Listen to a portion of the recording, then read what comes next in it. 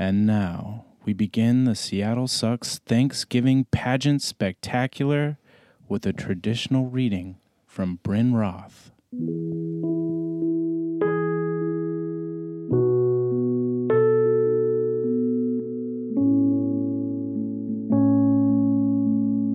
Today we're reading Thanksgiving, a Celebration.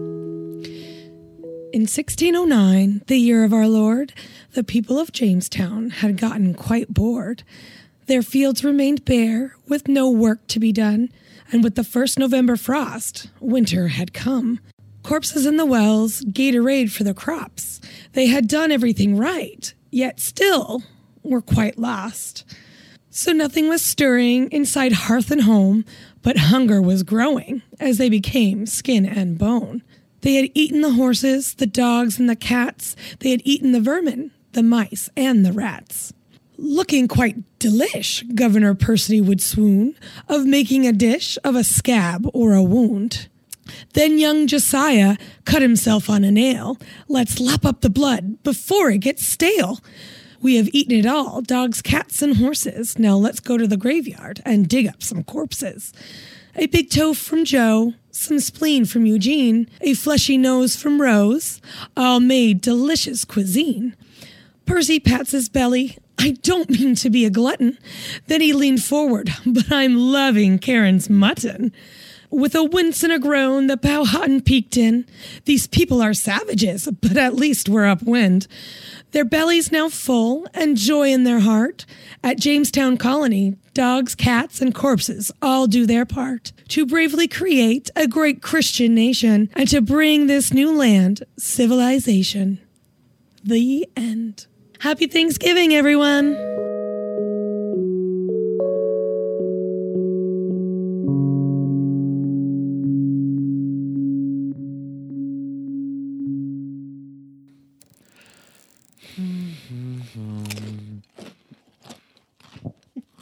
Gosh, it sure is lonesome being by yourself on Thanksgiving. I have nothing and no one.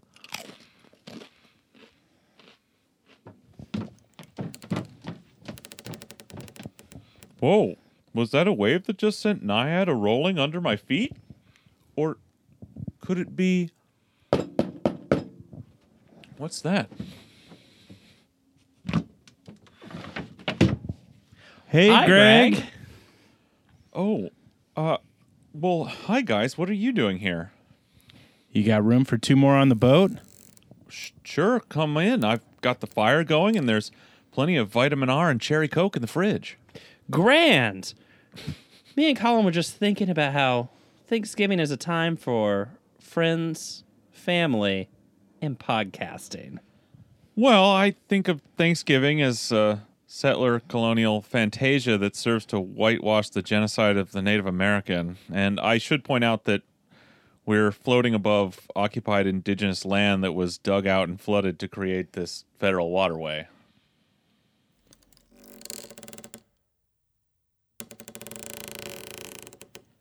Well, welcome back to the Seattle Sucks Thanksgiving Pageant Spectacular.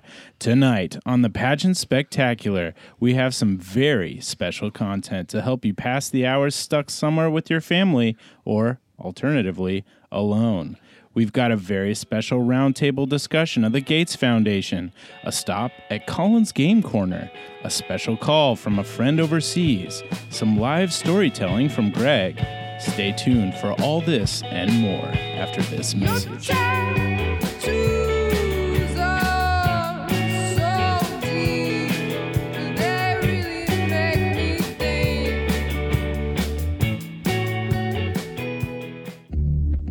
A special Seattle Sucks presentation for the 20th anniversary of the WTO Uprising. Battle in Seattle. Available only to Patreon subscribers for your Thanksgiving weekend time kill. A once-in-a-season movie review podcast episode with the three lovable hosts you stan, Greg, Brian, and Colin. But that's not all. We assembled a star-studded panel that includes Alex, disgraced former host of Seattle Sucks, Andrew Hedden, PhD candidate in Battle in Seattle Studies. Tommy Swenson, small business tyrant at the Beacon Cinema. Maddie, co-captain of the venerable Downtown Seattle Association.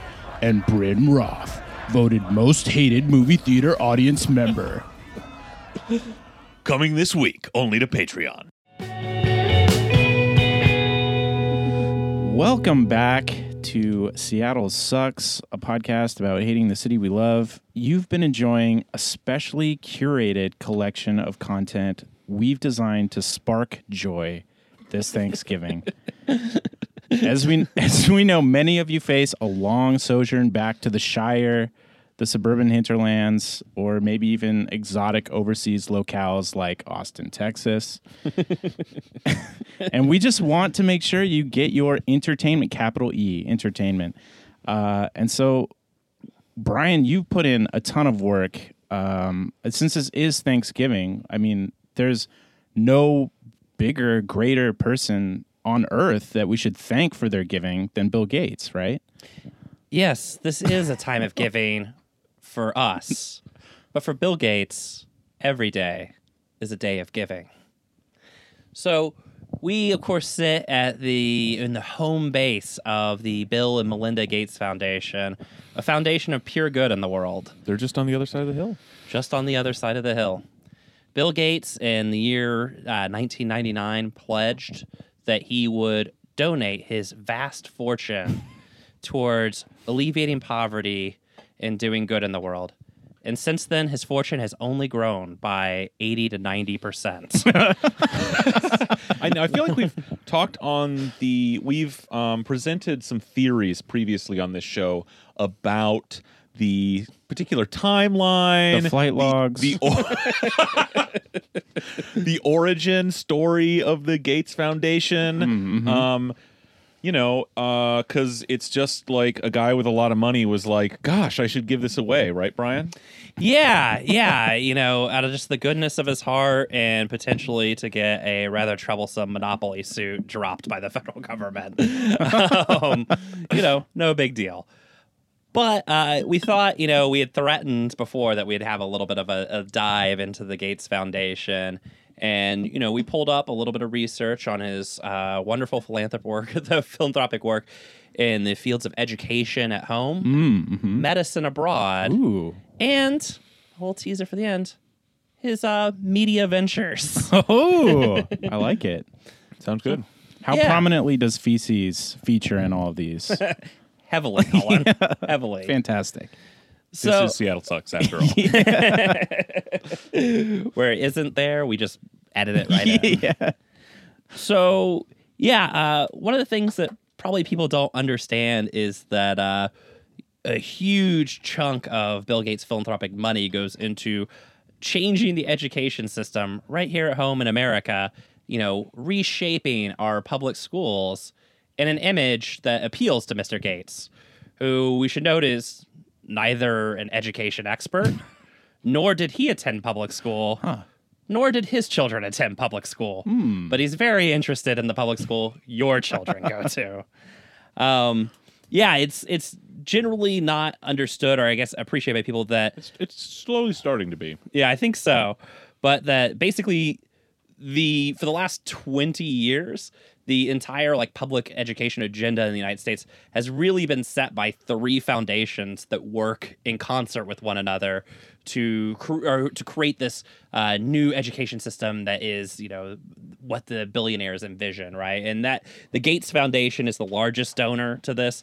The Edith Broad Foundation, another large one, and of course the Walton Family Foundation of Walmart fame. Very interested in what your kids are up to, right? And what they do is they attack it in a variety of ways. One is they create academies where they bring people from the private sector, people who've excelled at business, right, to a rigorous superintendent's academy, which is held in L.A., where they do a very intensive 6-weekend class on how to be a superintendent and how to run a school system. And so after this, they can astral project. Is that right? Yes. Okay. And they're distributed from this very intensive academy to then run some of the largest school districts in the country.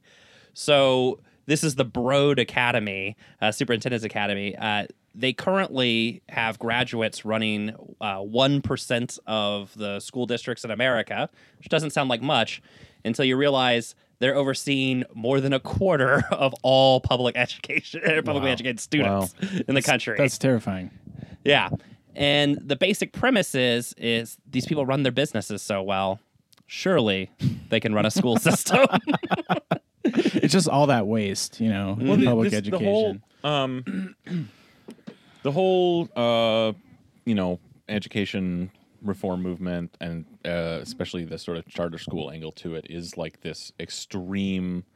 It's the largest possible manifestation of this government should run like a business kind of shit, or the just privatization. It's the thing that is applicable in every zip code in America that you can do, which is why. Which is what explains the appeal of it to your average rich person or investors, because you're talking about potentially opening up this enormous market that is, has been previously had business largely shut out of it. Yeah, maybe we can explore the cynical reasons for why they might be doing this. I wouldn't want to put that on Bill, though.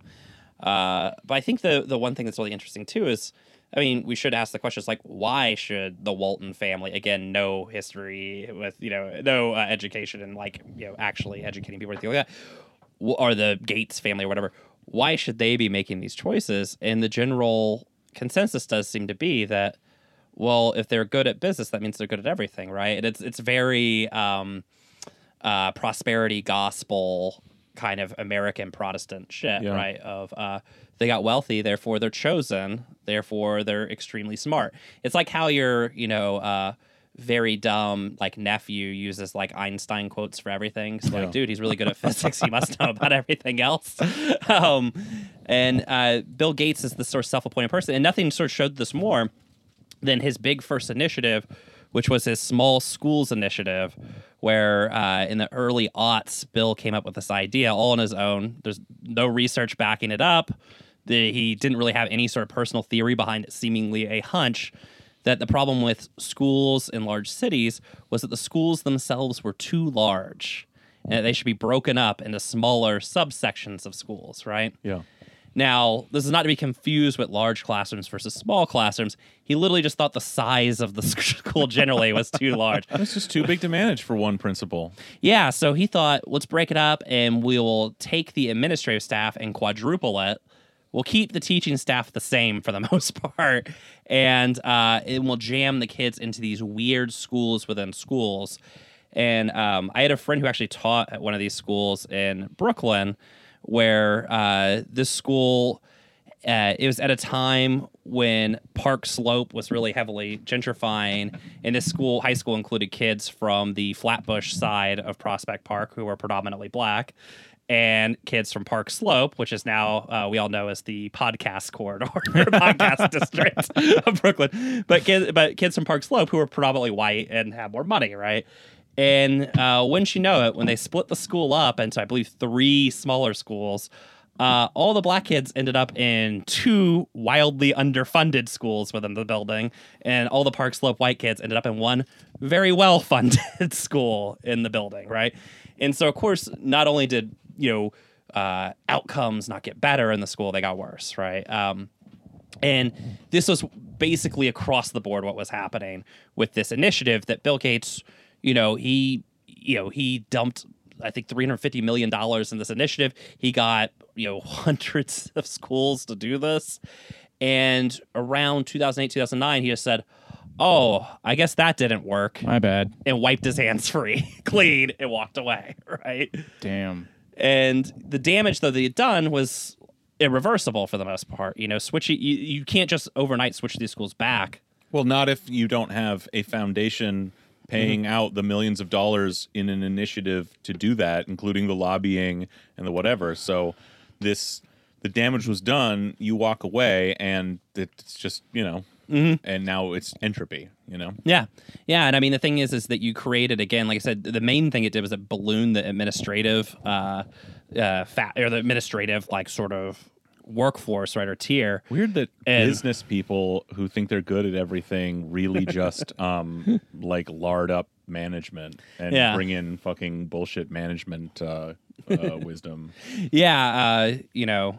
It is kind of interesting that one thing East Germans complained about when West Germany and East Germany were brought back together was the amount of bureaucracy in West Germany, which is a sort of funny irony because of how we think of the Cold War here. But yeah, I mean, that's exactly what happened. The problem is that administrative sort of tier now, it's not like they're just going to say, oh yeah, like three quarters of us don't need to be here, right? Like they're now fighting to keep their positions in this school. So essentially he created this inertia even within the school to keep this failed model that he created on a whim just because he saw a vision one day, a dream vision, and just, pursued it. I mean, it's, he created the mechanical spider from Wild Wild West. He just did it to all our kids. Cool. So, he wiped his hands from that. And was like, yeah, that didn't work. Not my problem though. And decided then that he should move to charter schools. That's the ticket. It's actually the problem with schools is they're too democratically run. There's too much democratic accountability. Again, if they're going to succeed like a business, they have to run like a small dictatorship with no oversight. Got to be lean, agile. Yeah, got to get lean, got to get agile. And that interestingly kind of brings us to Washington State and the battle over charter schools in Washington State, which is also like a fascinating indictment of Washington State's awful fucking referendum system. But so basically in 1995, Washington State was one of the first states to propose or have legislation proposing charter schools, which was voted down in the Senate and, crushed, right? So the supporters then tried to have a referendum. At this point, there wasn't a ton of money in any of this, so not a lot of investment on either side of it. And the referendum was voted down 64 against charter schools, 35% for charter schools, right?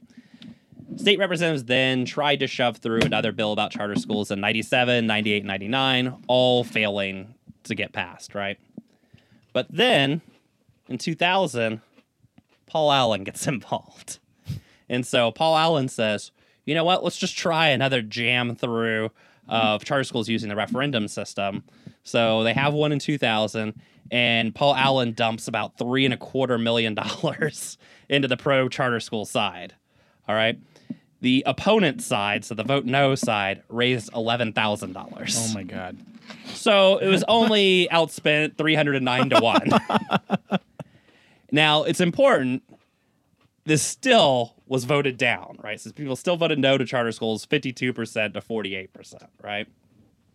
But having seen his buddy Paul in the game, Bill all of a sudden in 2004 says, I got to get in there. Yeah. I got to get that sweet, sweet charter school success. And so in 2004, he pushes the legislature to get this, another charter school bill passed the legislature because they figured they couldn't get it passed via referendum. The legislature shoves it through, and unions and stuff have a big campaign against, this is fucking bullshit, all this kind of stuff. And actually, a judge overturns the charter school law and says, nah, that's horseshit. You can't publicly fund a private school. At which point they again go back to the referendum.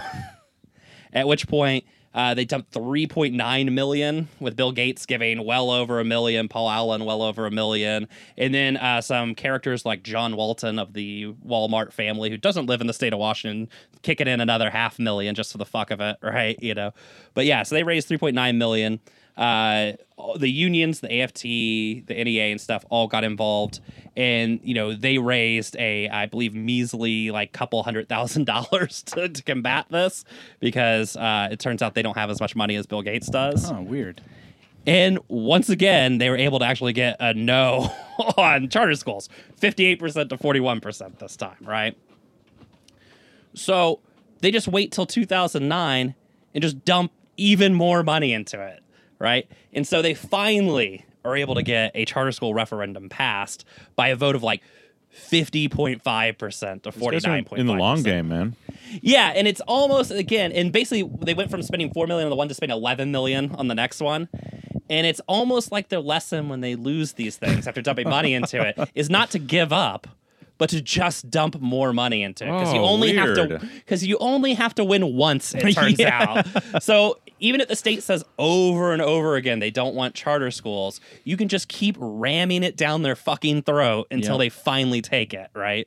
Which is what happened. But again, a judge stepped in and said, that's actually illegal. Like, you can't have a fucking charter school. Like, it's in the state constitution. You can't have one. It was the clearest ruling in the country against charter schools. So the Gates Foundation then funded a charter school group to create new legislation that basically allowed the state to fund, because the funding of the charter schools, what was legal, allowed the state to use lottery revenue to fund the charter schools, which is they ended up getting shoved through in 2016, which just last year a state Supreme Court ruled that that's cool, that all works. That, by the way, that funding legislation was initially written by ALEC, which is the famous American Legislative Exchange Council, which stand your ground laws, all that other kind of stuff. Cool. Also a recipient of Gates Foundation funding. Amazing. Weird. But again, it shows the sort of character of like Bill Gates' education reform, right? In that it is completely antithetical to any sort of like democratic practice, right? Again, we have charter school losses over and over and over again. We have something like, I think there's something like 8 referendums for charter schools that all vote no, but the only one that really matters is the one that votes yes by less than 1%, right? That's the one that counts, right? Yeah. And so now we have charter schools, which, by the way, the very first one that opened failed within 3 months because of wild mismanagement. Was shut down by the state. And we currently, actually, a couple months ago, just had 2 shut down in the Seattle area, again, because they couldn't, keep students in it and things like that.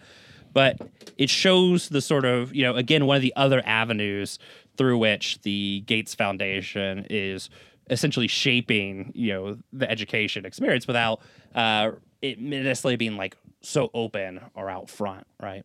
Yeah, I mean, it's hard for me hearing this not to think immediately of Tim Eyman. He's essentially like the Tim Eyman of charter schools. Yeah. Just keep going back to the well until you get the answer that you like and the one that sticks. Yeah.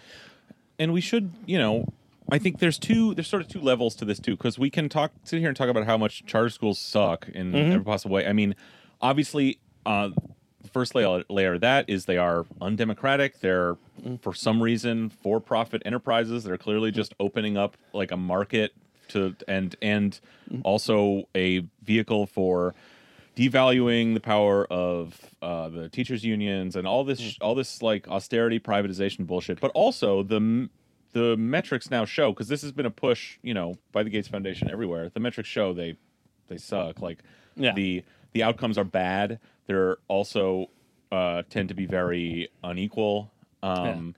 It's a bad scene anywhere you look at it. Yeah, every study at this point shows they're at best equal to public schools. That is in best case scenario. And the thing that is crazy about that is charter schools actually get to pick their students. So last year there was an audit done of the charter schools that are open in this King County, Pierce County area. And the things they found was that, surprise, surprise, when compared next to the neighborhood school, the amount of kids on subsidized lunches was significantly lower at the charter school, right? Oh, weird.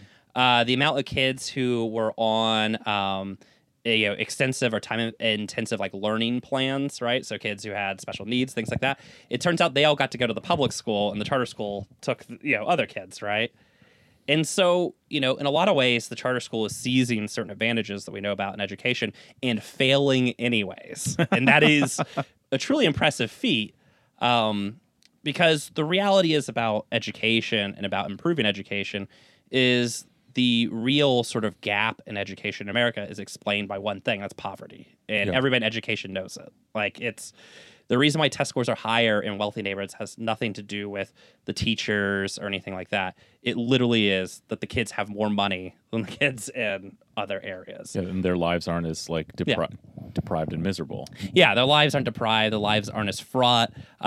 They also have a testing regime that is tailor-made for them, as well as an entire test prep industry that is created for them as well. You know, anybody who ever is like grown up in the suburbs know that you don't just take the SAT. You go to prep classes and all that shit, right? I just took the SAT. Yeah, likewise. Yeah. Well, look, the And now we're podcasters. First off, the three of us are on this boat for a reason. Yeah. But other people who were probably more successful than us in high school did like all that stuff.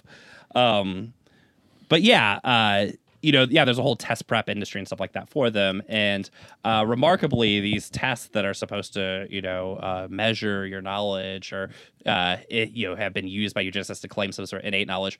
The more test prep practice you get, the better your score gets. Like, there's a direct correlation, it turns out. Yeah, it's weird. The more like, very expensive tutoring, essentially, designed to specifically get you to pass the test, actually works. Yeah, it's amazing how that works. But so the funny things money can do. Yeah, interesting, right? And so, I mean, this push for charter schools from the Gates Foundation, it wasn't just done at the state level. So when they finally were able to shove this referendum through, the Gates Foundation immediately threw $35 million into a fund to start setting up charter schools immediately, because they essentially wanted to get the ball rolling as quickly as possible, because they knew the second they got the schools on the ground and functioning, it'd be hard to get rid of them, right? So essentially they're like, yes, get the plague all over the villagers, as fast as you can once they let you through the gate, right? Because who knows, they might kick you out, but then you left that behind. He also did this on a national level through his funding of slightly covert funding of Waiting for Superman, the rather awful fake documentary about charter schools that encapsulates a lot about the Gates Foundation, but also about charter schools themselves. I mean, the Gates Foundation, the Walton Family Foundation, the Broad Foundation all funded that film.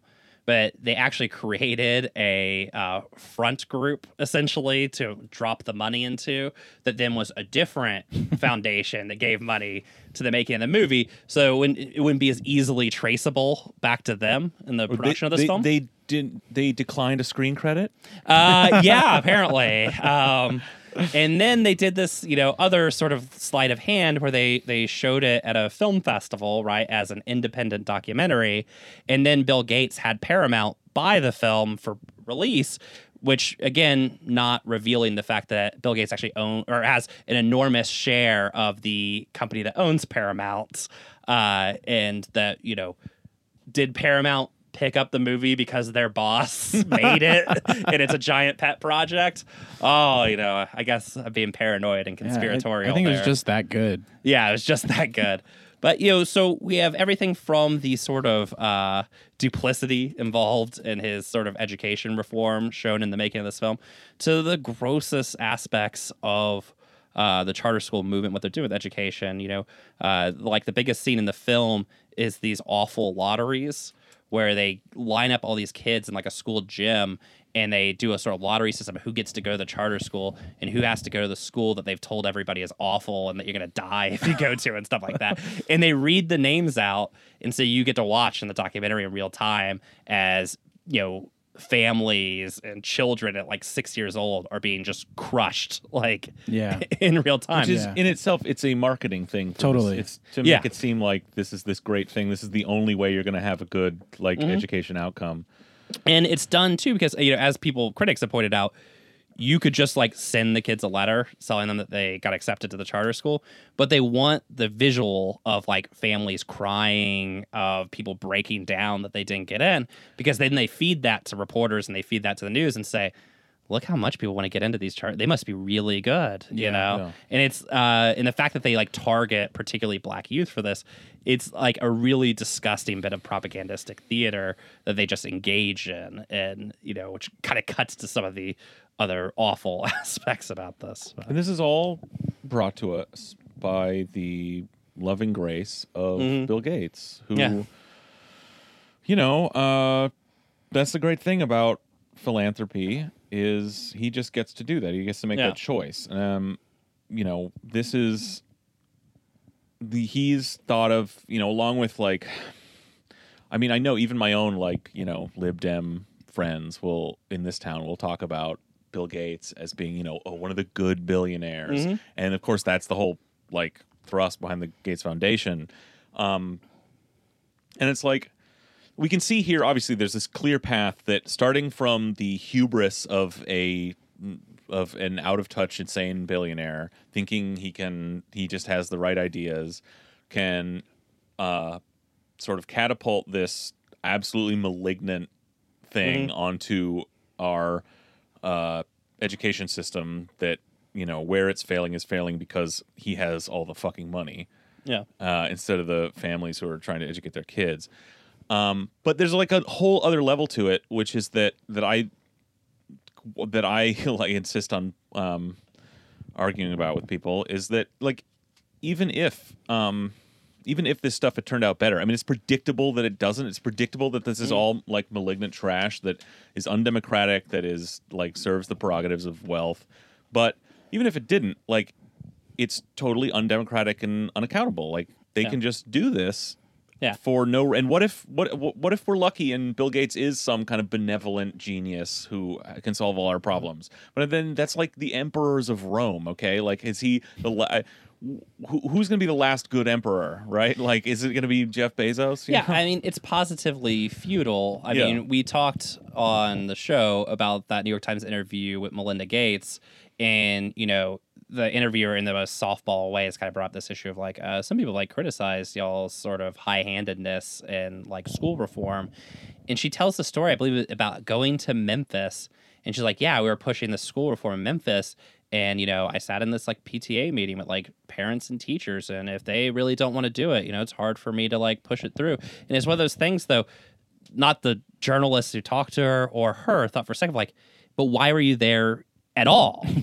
Right? You have no business being there. You're not an education expert. You literally are only there because you have money, and they had to assemble essentially the entire school and community to try and ward you away with torches and shit, get you out of there. Yeah. And it's it's a completely, it shows the disproportionate power, and it's positively feudal in a lot of ways. And their answer to that is, well, we'll just go somewhere else where the resistance isn't as fierce.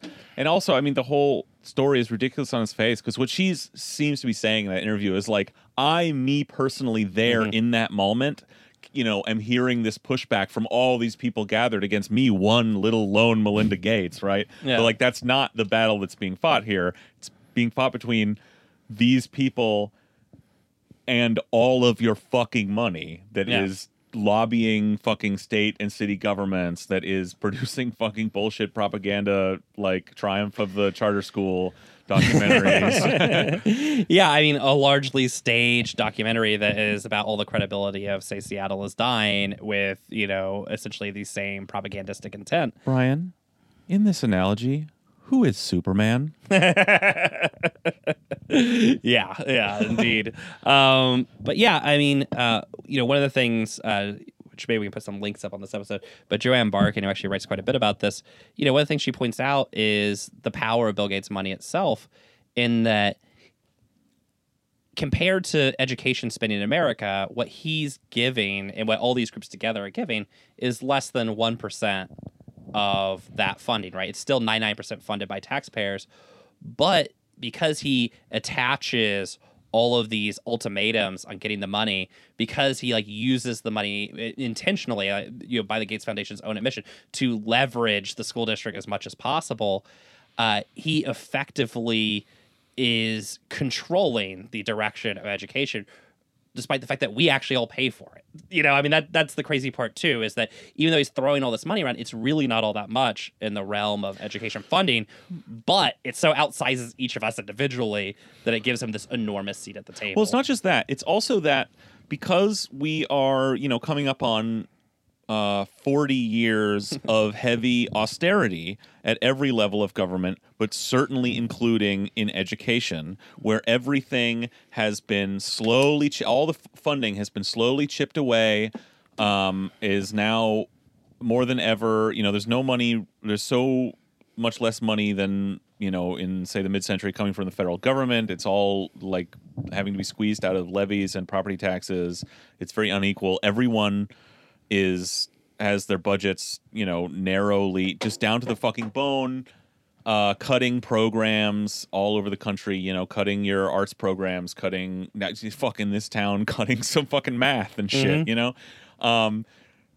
when a school system is in that position where they cannot actually, and this is the case everywhere, they can't really do what they know they should be doing, what they could be doing. Another fucking $50 they're gonna beg for, Yeah. And if you can drop $1 million on a school system, like it doesn't matter if even that is like a small part of their overall budget, because their overall budget is already stretched so fucking thin that you drop any money in, it's like, we just added a literal fucking math class, right? Yeah. Which to these educators who actually care about like providing an education to kids, this is the only fucking reason they're there. Like if they can, they've been beaten down to a point where that is all they have to get excited about that, to be like, oh my God, I can actually put all the kids in Seattle school district through fucking math this year, Yeah. Well, and I mean, it's worth remarking, particularly in the case of Washington State, Bill Gates and his company Microsoft have played no small part in the inability of Washington State to collect taxes, while at the same time he pushes, charter school reform in Washington to directly divert money away from the public education system and the public schools. And, the same year in 2012, when a judge again shot down the charter school thing, saying that the funding was illegal, the state Supreme Court also said that the schools are criminally underfunded under the Constitution, too. So, it's that hand-in-hand sort of thing that's coming together of neoliberal reform essentially facilitating the takeover of these public, goods by people like Bill Gates, who then maybe we can get now into the cynical aspect of it, are turning profits off of it. Well, right? It's like it is all connected to this, because the whole charter school movement, it's a particularly offensive one, but it's just one natural outcome of neoliberal austerity politics. It's the point of neoliberal austerity politics. It really is a market-sourced, market-driven solution that was like given an ability to be born out of the market by neoliberal austerity politics that says we're going to cut government to the bone and say the alternative we need, and then we need to privatize everything, okay? And when you cut the services to the bone, they start to look like shit, like they're not performing, and you say, well, they should run like a business, or they should just be a business. This is just the version of that in education, but it's something that we've just been creeping toward in everything all this time. And it's the charter school idea, and this idea people got to, we could use this kind of weird method to slowly privatize all the schools in America to open up this market, is just an idea that you can have once the country's been on this path for this long, and that it's like it's a marketing opportunity opening up. You see, the schools, people are disappointed in the schools and they're falling apart. Well, the market can come in and fix this. It's a natural thing. Yeah, and some of it is very simple and crass. So in California, they passed what are called parent trigger laws, where if 50% plus one of the parents at a school decide that the school is bad, they can demand that either the principal be fired, all the teachers be fired, or that the school itself be shut down or turned into a charter school, right? This, of course, was legislation, again, written by ALEC and promoted by the Gates Foundation, that was shoved through in California.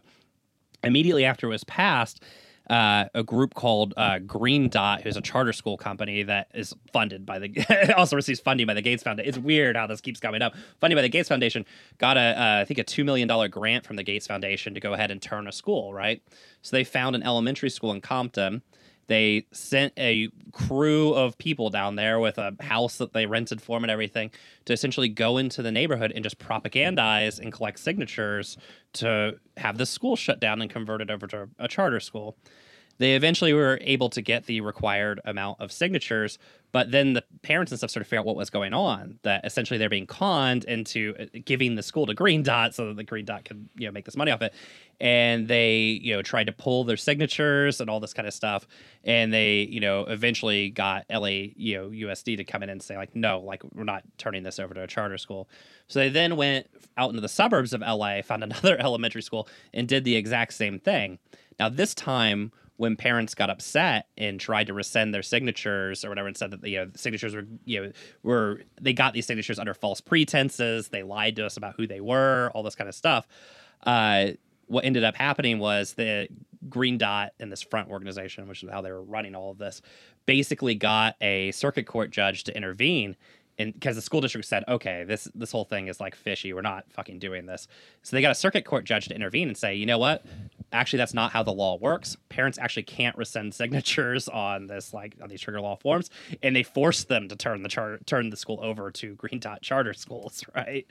And so there is a deeply cynical, obvious like crime happening, which is charter schools using money from the Gates Foundation are essentially directly lying to people in order to have them turn the school over to them, at which point then they start, what we know from charter schools is they tend to immediately start cutting costs or whatever while running the school at the same amount of money that they would run the public school. So essentially just pocketing what's on top, right?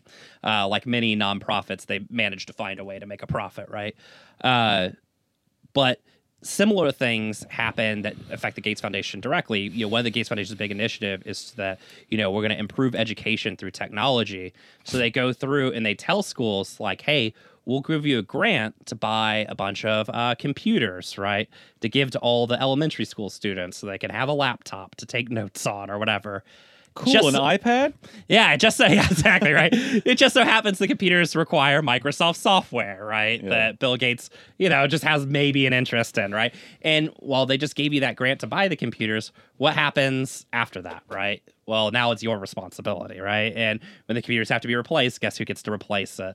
And so now we have this insane situation. So my brother, who has a daughter in public schools in Indiana, he gets a bill at the beginning of the school year but his daughter was in elementary school. I think they were telling him they wanted him to pay $800 a year to rent the laptop that she was forced to have because they had gotten into one of these fucking idiot programs and couldn't afford the computers after a certain amount of time. So they just shifted it all to the parents. But that is a direct revenue generator back to Gates, right? Yeah. Now, there's also a lot of other Silicon Valley shitheads that are all involved in this little con. And, I think it's Megan Erickson had written this book on education, but that basically, she pointed out that going to private schools in Silicon Valley, the one thing that was really interesting, the private schools that all these shitheads send their kids to, the one thing that's really interesting is that laptops and phones and stuff were banned in the classrooms. Because actually, every bit of research we have says that giving a kid a laptop in a classroom is fucking awful for their education. Yeah. But not bad for bottom lines. Well, here's, what's important as we're talking about this to think about is like, we don't need to sit here and believe that Bill Gates and everyone below him have this, nefarious view about how that this is all a scam they're running for the sole purpose of redirecting this tax revenue back to themselves, but it doesn't need to be like that. This is what class is. Mm-hmm.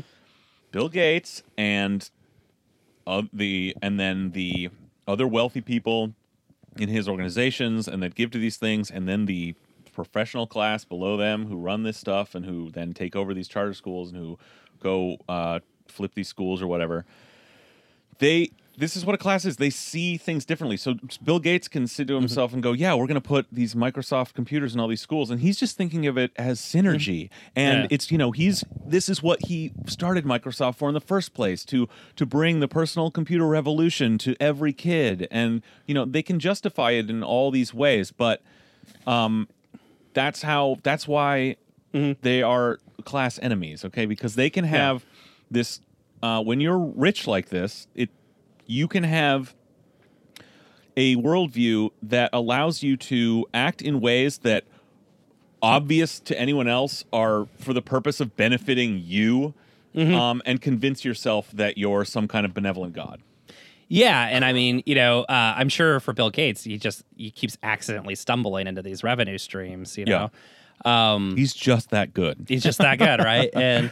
And I think too, even if he wasn't cynically, creating revenue streams for himself, even if he was just losing money, although we know that he's not, with his foundation, but even if it wasn't just a giant tax dodge or a way to launder money that he has made through income that he gives his wife as the head of the foundation. But anyways, even if it wasn't all that, right?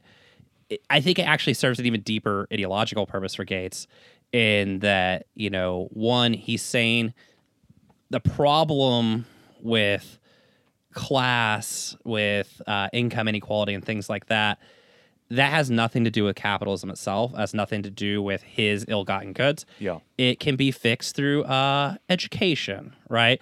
And then when you fix education and the kids still are poor, well, that's their fault now.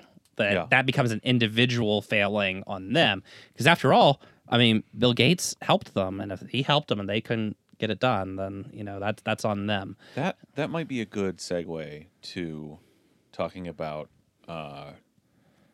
Gates Foundation sort of medical adventures in the global South. Yeah. So maybe it's worth talking about in basically prior to 2006 in India. I believe it was Merck or GlaxoSmithKline. I think it's Merck. They made this HPV vaccine that they wanted to get onto the market, right?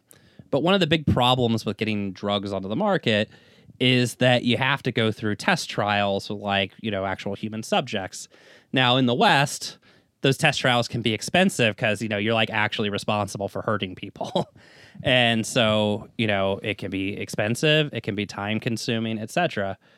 It's very controlled and very careful. Yeah. For the reasons that you're giving these things that are not yet tested to actual human beings who matter. Yeah. So what they did is they found some human beings who didn't matter. And that's always the trick, isn't it? Yeah. And so again, using funding from the Gates Foundation, they went to a village in rural India. They rounded up a bunch of teenage girls. And they just started sticking them with something. Who fucking knows what, right? To do some test trials. What they were sticking with was a version of a drug that was at a stage of not having yet been tested. Yeah. And they made a choice, right, to either go through the more rigorous, slower steps you would have to do, say, in this country. And instead they're like, well, we can get all the data on... We can get a huge amount of data from going to India and basically forcibly inoculating people. And then if it turns out to be a bust, if, say, we end up killing a bunch of people and this version of the drug has horrible side effects, then... yeah, we will have spent a little money doing that, but not much, so we can avoid doing that with doing the expensive version of the test that we're going to have to do eventually on the good version, but we don't have to do it 7 times, because if they'd done this in the United States on a kind of crappy version that, say, I don't know, killed people, they would have, that'd be a big loss for them. But if they can get a few of those out of the way cheaply and then get one that works, they can then just spend the big money on that one. Yeah, and I mean, what happened is exactly what you said. They ended up killing 2 people, and apparently thousands of people got seriously sick from whatever the hell they're doing up there, right, from this drug testing. And what ended up happening is the Indian Parliament did an investigation, and their finding was that the group was called PATH, that the Gates Foundation was funding and using to do this testing, right, to facilitate this testing. But the Indian Parliament found that PATH had basically lied about what they were doing. They had, basically forced people either tricked or forced people into signing consent forms. In many cases, they just forged signatures on the consent forms. And they basically said it was a clear-cut case of, child abuse, essentially. But the problem being, the Gates Foundation is a slightly, amorphous thing, right? So, yeah, the Indian Parliament says it's a clear-cut case of child abuse. What are they going to do about it? Are they going to come to Seattle? right? And round up the Gateses, So again, the Foundation, they create this disaster and they just wipe their hands of it and move on to the next place. And so they've done things like this. They've funded this kind of thing over and over and over again in India, in Africa, lots of places. This is a big function of the Gates Foundation, actually, is facilitating medical experiments in the third world, essentially, so that companies, again, like GlaxoSmithKline, Merck, etc., can get this stuff done cheaply and quickly and skirting as many regulations as they would in the West as possible. And it serves, the purpose we just discussed about getting these sort of initial trials out of the way cheaply. But there's other reasons for it. There's other benefits for it for these drug companies, which is creating markets for these drugs that. Yeah, and that comes. And that comes a little bit later, particularly the story of the HPV thing. I will point out that there has been like pushback on some of this criticism that comes from say the imperial periphery about this kind of stuff, right? I mean, we're getting it right now with Native people in Hawaii protesting the building of the giant telescope there, where there's this sort of like, the people, the darker skinned people don't like science or some shit like that. Like it's some sort of, we got to do what we got to do for science. Of course, we could imagine that if Bill Gates just rolled over to like Roosevelt High School in Seattle and just rounded up a bunch of teen girls and started injecting them with some fucking mystery serum and two of them died, then probably a bigger story, right? And that people probably have a slightly different opinion. So one, this kind of stuff is facilitated by like the inherent racism that is involved in imperialism and things like that. But yeah, the marketing stuff is interesting because that very same HPV vaccine, when it became available in the US, I believe in 2006, there was a giant, Gardasil. Yeah, they have such hilarious names, but there's a giant marketing campaign to get people to use it. And, so there was a lot of buy-in initially. And then there was the medical journal papers that came out. They're basically like, basically everybody, like every woman past a certain age has like HPV or has had it at some point, right? And that the connection between that and cervical cancer is actually like a little dubious and it's not proven and all this kind of stuff. That basically the things that Merck was claiming about this vaccine were not true, right? Now, that led to a decline. Once this information started to come out a little bit, that led to an immediate decline in the purchase of the vaccine and it had in the United States. Not super common, but it had bad side effects. Yeah. Could, Yeah. I mean, like any vaccine or anything like that, or any medicine you take, right? There's, potential side effects. But yeah, these things conspired and there was an immediate decline in the United States, which led to a decline in Western Europe shortly afterwards. So they lost market share in the West. And what Gates ended up doing was he used the Gates Foundation, which, by the way, is like the largest funder of the World Health Organization and things like that. So he leveraged his position as the Gates Foundation to open up new markets for his friends in the pharmaceutical industry, particularly in Africa, under his whole thing of like, look, we're just helping women in Africa by going and, facilitating the purchase via World Health Organization money, etc. The Gardasil of thing this was really, vaccine. Yeah. Melinda was really out in front of this push as like, we're going to prevent these millions of women from getting cervical cancer, et cetera. Yeah, and it's and this has been a big thing with various IUD birth controls and things like that have been largely rejected by women in the Western world because of side effects. Implanted. The implanted birth control has been largely rejected by like women in the West because of the side effects. Again, Melinda Gates taking the lead on this, but the Gates Foundation has been really pivotal in getting those markets opened up in the third world to essentially absorb that lost market share in the West, right?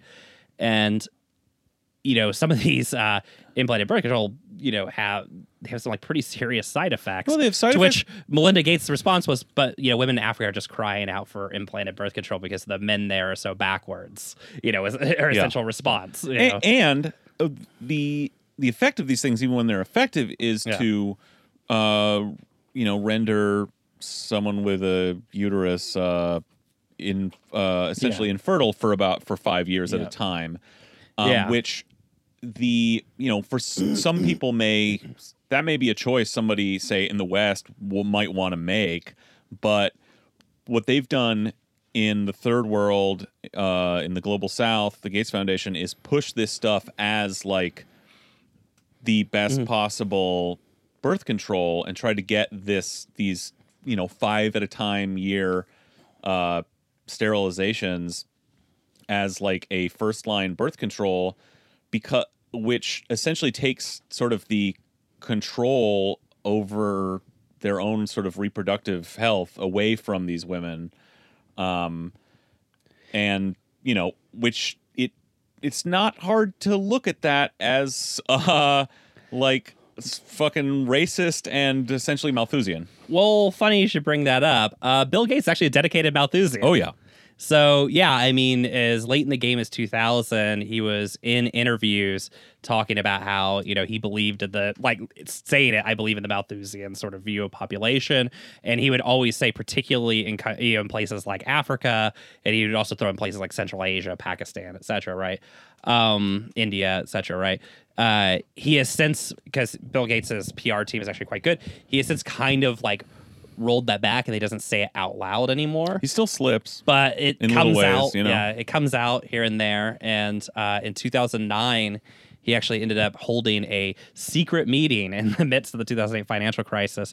There was a meeting, I believe, in New York City where he met with one of the Rockefellers, I believe Warren Buffett, and some other, of the wealthiest people in the world. And they had a meeting about their foundations, what the most important issues in the face of this international economic collapse, what are the most important issues in the world today, and how should they tackle them. And, some people who had let slip to the British press what exactly was going on in this meeting basically said that at Gates' sort of pushing, but with all their enthusiastic agreement, they decided that overpopulation was the real problem. Yeah. That the problem for environmentalism, the problem with the environment, the problem with all these things, was actually an overpopulation issue, particularly in the third world.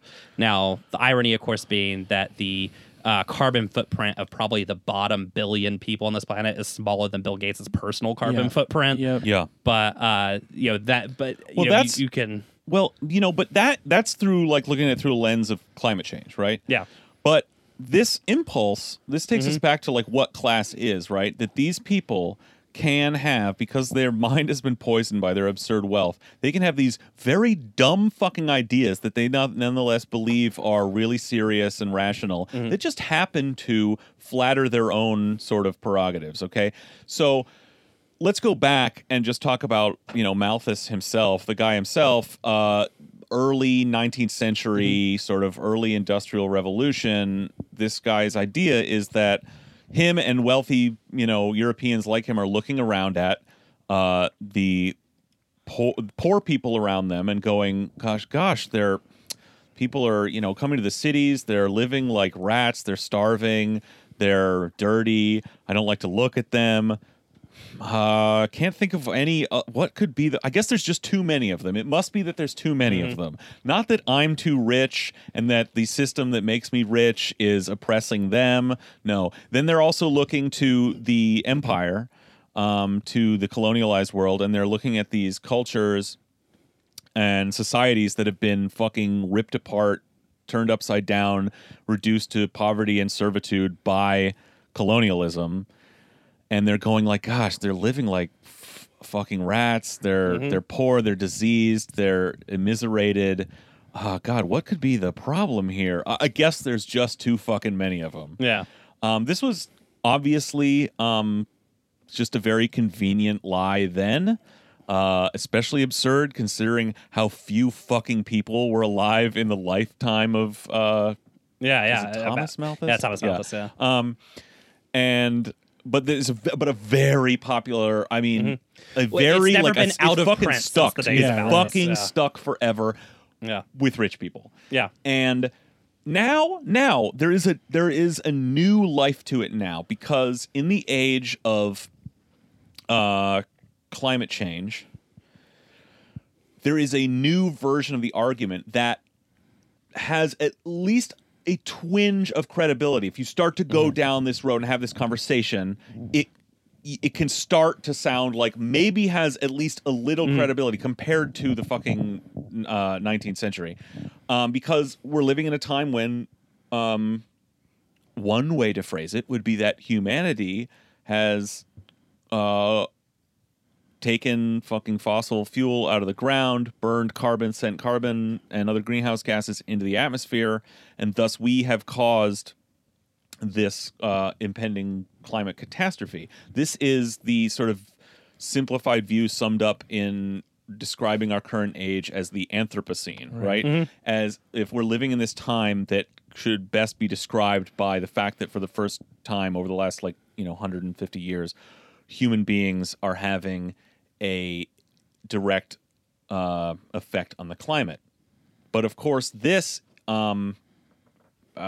totally ignores any actual economic analysis. Like you said, actually, there's this enormous amount of people, most of the people in the fucking world, account for virtually none of the energy use, virtually none of the carbon, and we in the industrialized West, the global North, we are actually putting most of the carbon in the atmosphere, and then even compared to us, we're nothing compared to, again, these fucking billionaires who are jet setting around the world and have these massive homes on every fucking continent and fucking massive yachts and just everything else. But that still is the wrong way to look at it, because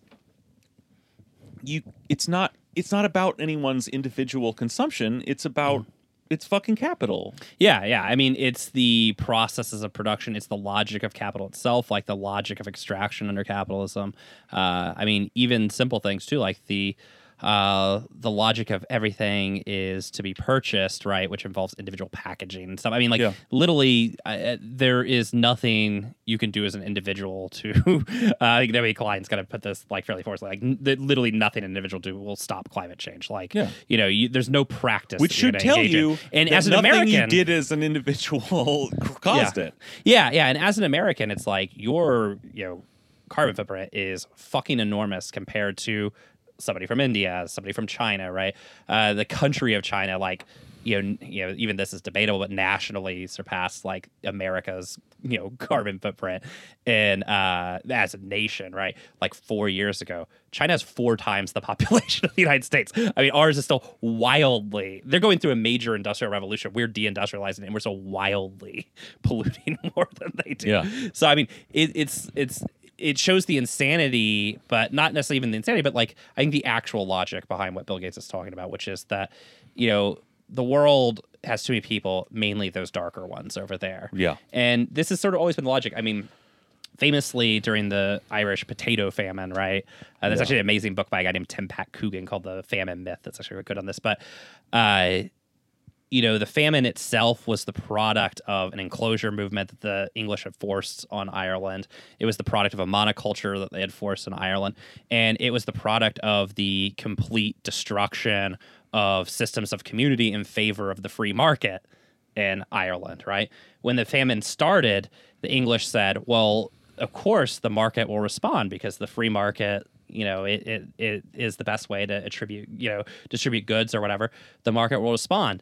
So while people, because they had no money, because they were a colonial subject, were starving in Ireland, the British were exporting food out of Ireland back to England, right? And they said, well, if the Irish wanted food, then the market should have saved them. Well, it turns out the Irish were poor. Well, yeah. And when it didn't save them, all of a sudden it became, well, that's the market saying there's too many people in Ireland, and we have to come back and reach a stability, right? A holding stability for the country. And so the British sat there and literally watched, a third of the population of this island die.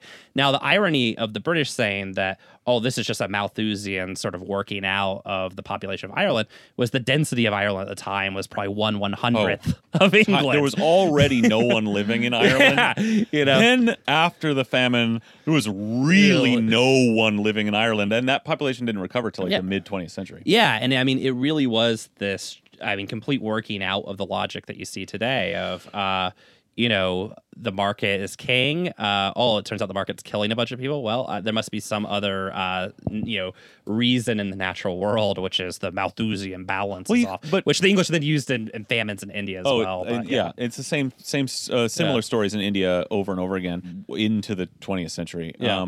It's important to think about this. Like it's not like this sort of free market argument is something that the Parliament in England and the people who are administering, colonial Ireland, like really, bought on a.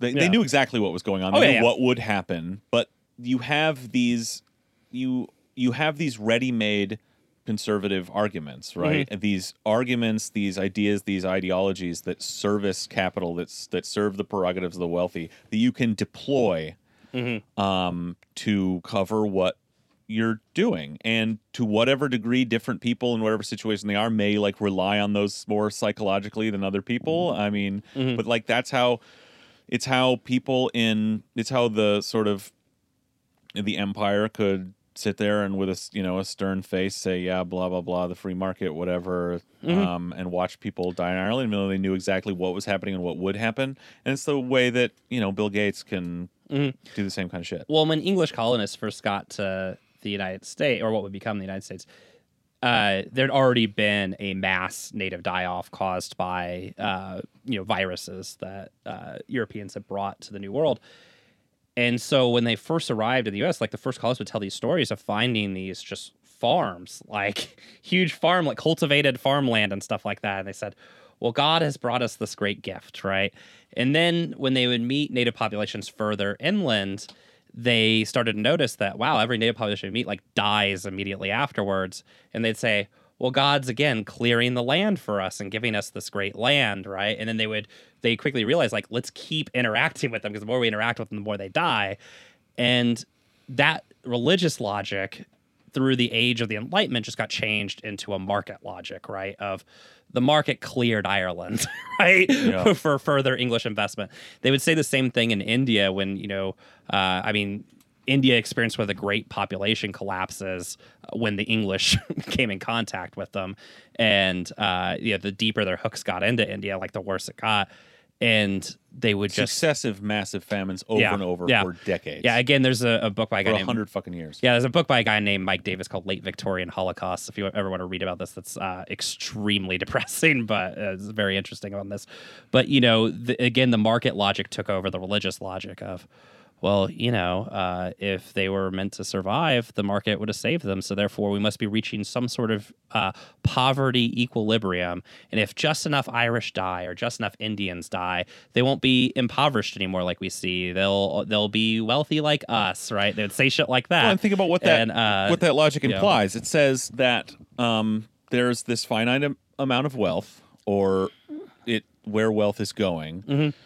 No, if people are poor, that means they need more money. It's not going to fucking come from me. Yeah. So the person next to them better die so they can have theirs. Yeah. Yeah. And that is the sort of heart of the Malthusian logic. And I think that is when Bill Gates talks about being a Malthusian, I mean, that's what he's talking about. Is he's saying the condition of people in Africa is surely not going to get better because I'm going to take less. So therefore, there needs to be less of them. Right. And that's the sort of logic. And I think that is the sort of dark underbelly of the Gates Foundation's activities in Africa, why they're so obsessed with curbing female birth rates and things like that, which, by the way, there's like zero evidence that leads to economic prosperity. Like all the evidence is actually the opposite direction, which is, higher birth rates have actually to do with the economies of poverty. And as you get out of those exploitative situations, birth rates then decline, right? Or as you give women things like rights and stuff, and economic security, birth rates decline, which, by the way, is why like the birth rate for women in the United States is higher than, say, Western Europe, is that in a lot of ways women have less rights in America than they do in places in Western Europe. But it's a completely backwards logic, but you'd have to have some sort of critique of capitalism, which the Gates Foundation clearly does not. Now, other things that they're doing with, their foundation money in Africa, they're engaging in this project that you might call eugenics in Africa, but at the same time, they're also, opening markets, like we talked about. They're creating these avenues for human guinea pig testing of various medical vaccines, medicines, etc. The other thing they're doing is they're actually enforcing patent law, enforcing a very American vision of how health care should work. So in the sort of neoliberal restructuring of the third world, a lot of these countries have been forced to wildly defund what were national healthcare systems. And then in comes the Gates Foundation, and they say, look, you no longer get to have, the state can no longer set pharmaceutical prices and things like that. They can no longer get generics from other places. We're going to put you on a 20-year contract with Merck to buy this, right? And you got to buy from them their prices. Similarly, they engage in this process where most of the third world, again, this is one of those things you would never know if you lived in America, but most of the third world in creating national healthcare systems tried to follow the Chinese model of which is generally called like the barefoot doctor model, but the idea of like a holistic healthcare system, right? Which is actually like a modern healthcare system, which is the idea is like, look, if people are getting diarrhea and stuff, it's because we actually have to fix the water systems. We have to fix the, we have to give like actual toilets and things like that. Whereas the Gates Foundation, their whole thing has always been, look, just buy a silver bullet drug for whatever illness you have. So we'll create a diarrhea vaccine instead of cleaning your water. And you just, we'll give you the super vaccine. You could drink the dirtiest fucking water as you want. And you'll just only be kind of sick your entire life, right? But they've kind of pushed for this model, which doesn't actually produce very good health results, but it does like produce good profits for the companies that sell the silver bullets, right? And so that's like the other sort of side effect that they've had in these systems. But again, it's a situation created by neoliberal restructuring that the Gates Foundation then just slides in and facilitates the extraction of profit. And that's the idea of neoliberal restructuring, of austerity. Yeah. These things are not coincidental. It's to open up markets so that without it's to clear the way for brilliant entrepreneurs like Bill Gates to invent ways to now extract money out of the situation that was previously tied up by, civil society. Yeah. And it also helps by, relying on things like foundation money. Again, in, countries in the third world, a lot of times the strongest unions are public sector unions and things like that.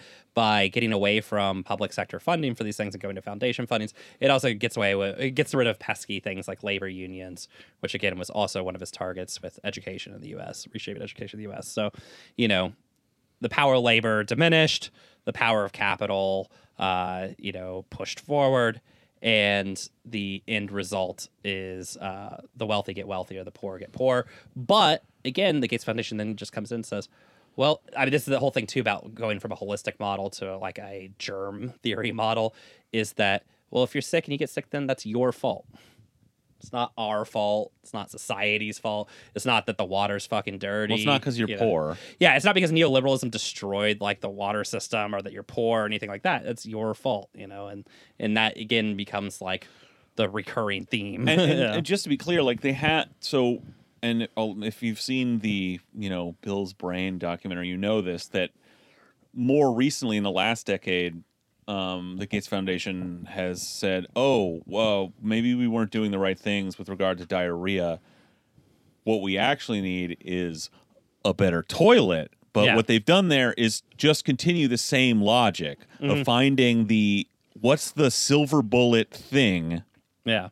You treat the symptom, not the disease. Yeah. What's the perfect toilet that also gets around us actually fixing, again, water systems, things like that? Or again, an economy, right? It's like if these people weren't poor, if their societies hadn't been destroyed by colonialism, if they weren't continuing to be exploited by modern extractive colonialism, then those people would have the fucking money to build a water system. That's it. It's not like some mystery problem you have to figure out, Yeah, and that's the thing, right? Is for Bill Gates, what's the problem with Africa? He says that the women have too many children there. But the problem with Africa is 300 years of violent on-the-ground colonialism, followed by 50 years of Cold War colonialism that killed as many people, and then 30 years of neoliberal economic restructuring that, if your country wasn't already thoroughly dismantled your country, right? Yeah. And now people are trying to live in the wake of that. And Bill Gates is coming in and just telling you your problem is that you have the wrong toilet, not this history of exploitation and violence, So yes, I mean, the question becomes then how does the Gates Foundation get away with this? Everybody listening to this is like, but I thought Bill Gates is a really nice guy. And, for the last 10 years, one of the other things the Gates Foundation has done is purchase stakes in a lot of media companies who then report what the Gates Foundation wants. So just to give a couple of examples, the Education Lab series in the Seattle Times is paid for by the Gates Foundation and weirdly has the politics of the Gates Foundation. I believe it's called the Global Corner or whatever, in the Guardian newspaper in England is again paid for by the Gates Foundation and weirdly exalts all the activities of the Gates Foundation in Africa. Vox is actually a property that I believe is partially owned by Microsoft and also receives money from the Gates Foundation. Type Bill Gates into a Vox search and see the titles of articles that come up. Bill Gates is the richest man in the world. How's he going to save us? Things like that, So part of the reason why, you don't hear bad things about the Gates Foundation is they pay a lot of money to a lot of media institutions in order to make sure that you don't hear bad things about the Gates Foundation. And literally probably if you know of a media concern that's larger than a 200-person town newspaper or a high school paper, they're probably getting money from the Gates Foundation. This is actually a big push. Are owned by Jeff Bezos. Yeah. Jeff Bezos doesn't like Bernie Sanders. All of a sudden, the Washington Post has 16, pieces about how Bernie Sanders is a bad guy in a 18-hour period. So, yeah. I mean, that media control can affect a lot of that. We talked a little bit about that with Waiting for Superman and how essentially he sort of slow rolled this release and got this movie put out. And, the whole time it was supposed to be an indie documentary that just hit the population at the right time and everybody liked it. It just turns out, no, Bill Gates just bankrolled it. Yeah. Perfect. Great. Cool. Well, that's the Gates Foundation, everybody. Are you hanging in there? To be honest with you, I'm not. That was some bleak shit. Are you sticking with us? Are you literally at the Thanksgiving dinner table right now with your AirPods in your ears, just smiling and nodding along to Uncle and Grandma when you're just actually listening to Brian's voice? Hopefully you just had a speaker attached to your shoulder like a mech cannon, and you've just been opening your mouth to what we're saying to make it sound like you're saying the words as you're yelling at your dumb uncle who is talking about how if poor people, the Gates Foundation helps poor people, it's their fault, right? If they're poor, hopefully you just blasted them with that mech fucking cannon of our voices. Yeah, you're doing your Jeff Dunham 15-minute set. Yeah, which means that you're probably hitting that weird point between dinner and dessert. Well, which is why this is a long one. We know we want to be there for you on this long, torturous 4-day weekend. So you know what? Now's a good pause point if you need to come back. When dessert is served, for example, if you want to take your walk around the neighborhood in silence, away from your family and us, now's a good time. Then you have to see them again. Take us with you. You can put those back in. Or, you can save this for the train ride home or something. But yeah, we've got something very special for you up next. Yeah, if you're like my family, between dinner and pie, we sometimes like to play a game.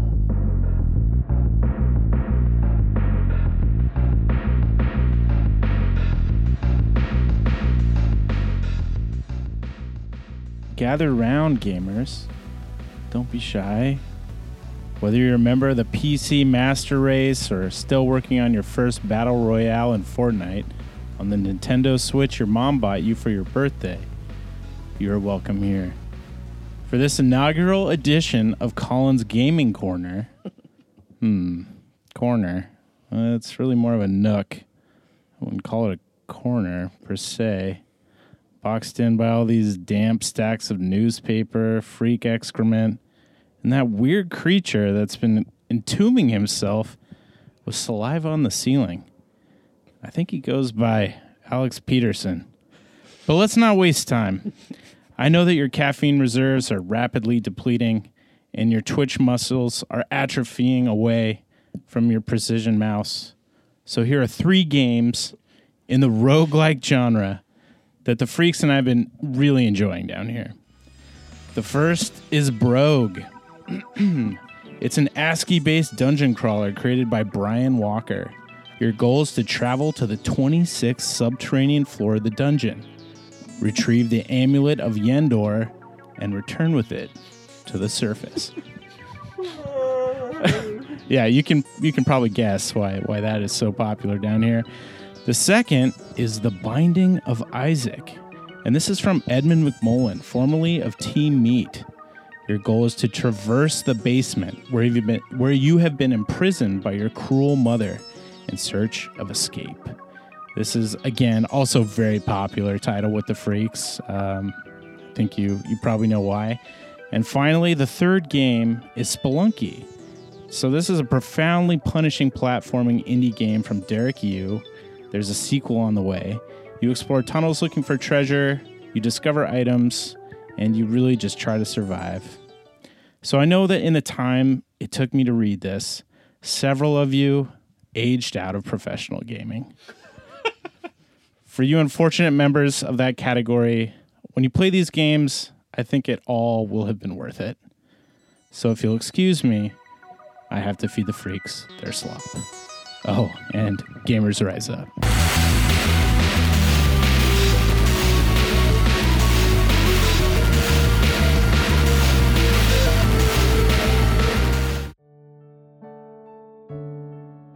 Colin, can I get you anything? Brian, can I refill your mulled wine?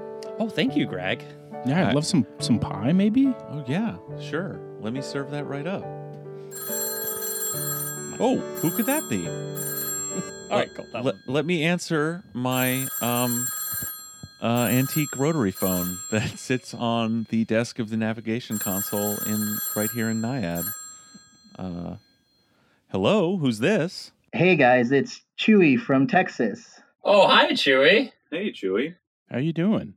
Yeah, we're just sitting here having a normal podcaster's Thanksgiving.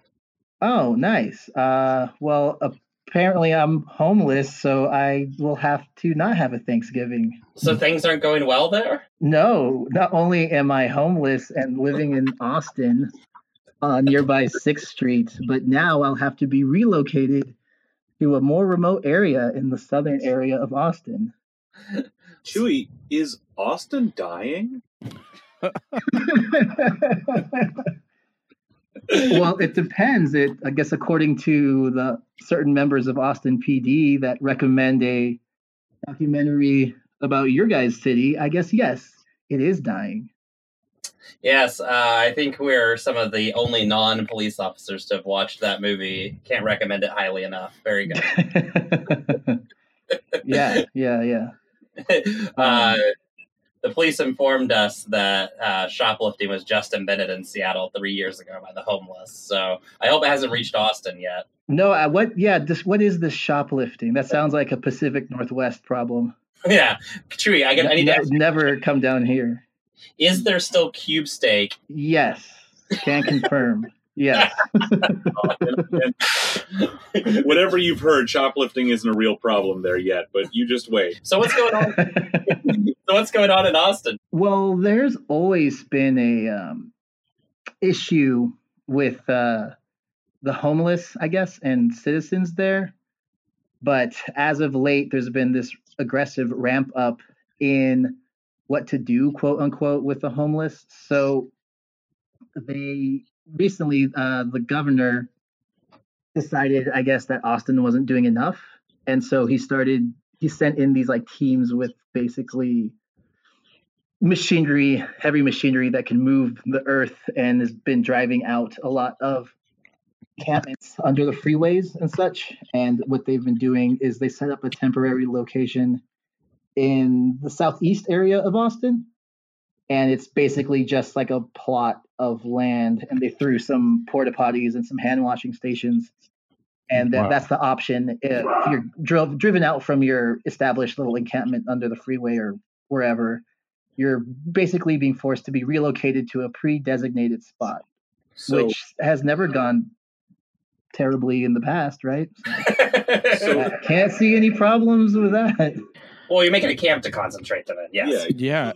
It's almost like, yes, a concentration of people, of a demographic in one place. Yeah. The complaints about the homeless in Austin are largely, center around 6th Street and a shelter there called the Arch that might be bankrolled by one Hollywood or America's sweetheart. Jesse James?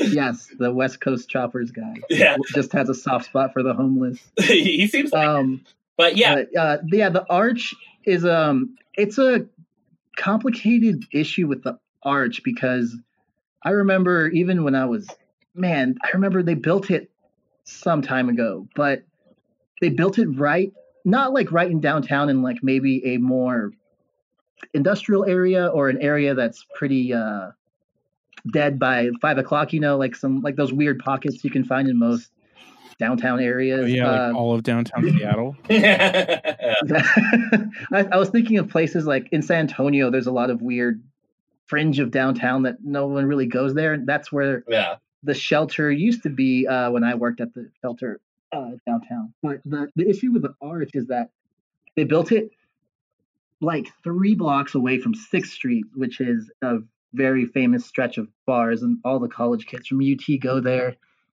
And it's always just wild. And there's a ton of venues and places to drink, but where they built the Arch, that sprawl, it ended up like going over these blocks over. It's like more venues and bars. So what happens now is that you have a shelter that's intake. So with the intake, they only have X amount of space / beds, right, a night. Yeah. And so then there's this spillover because there's not a ton of real estate down there in Austin, downtown Austin particularly.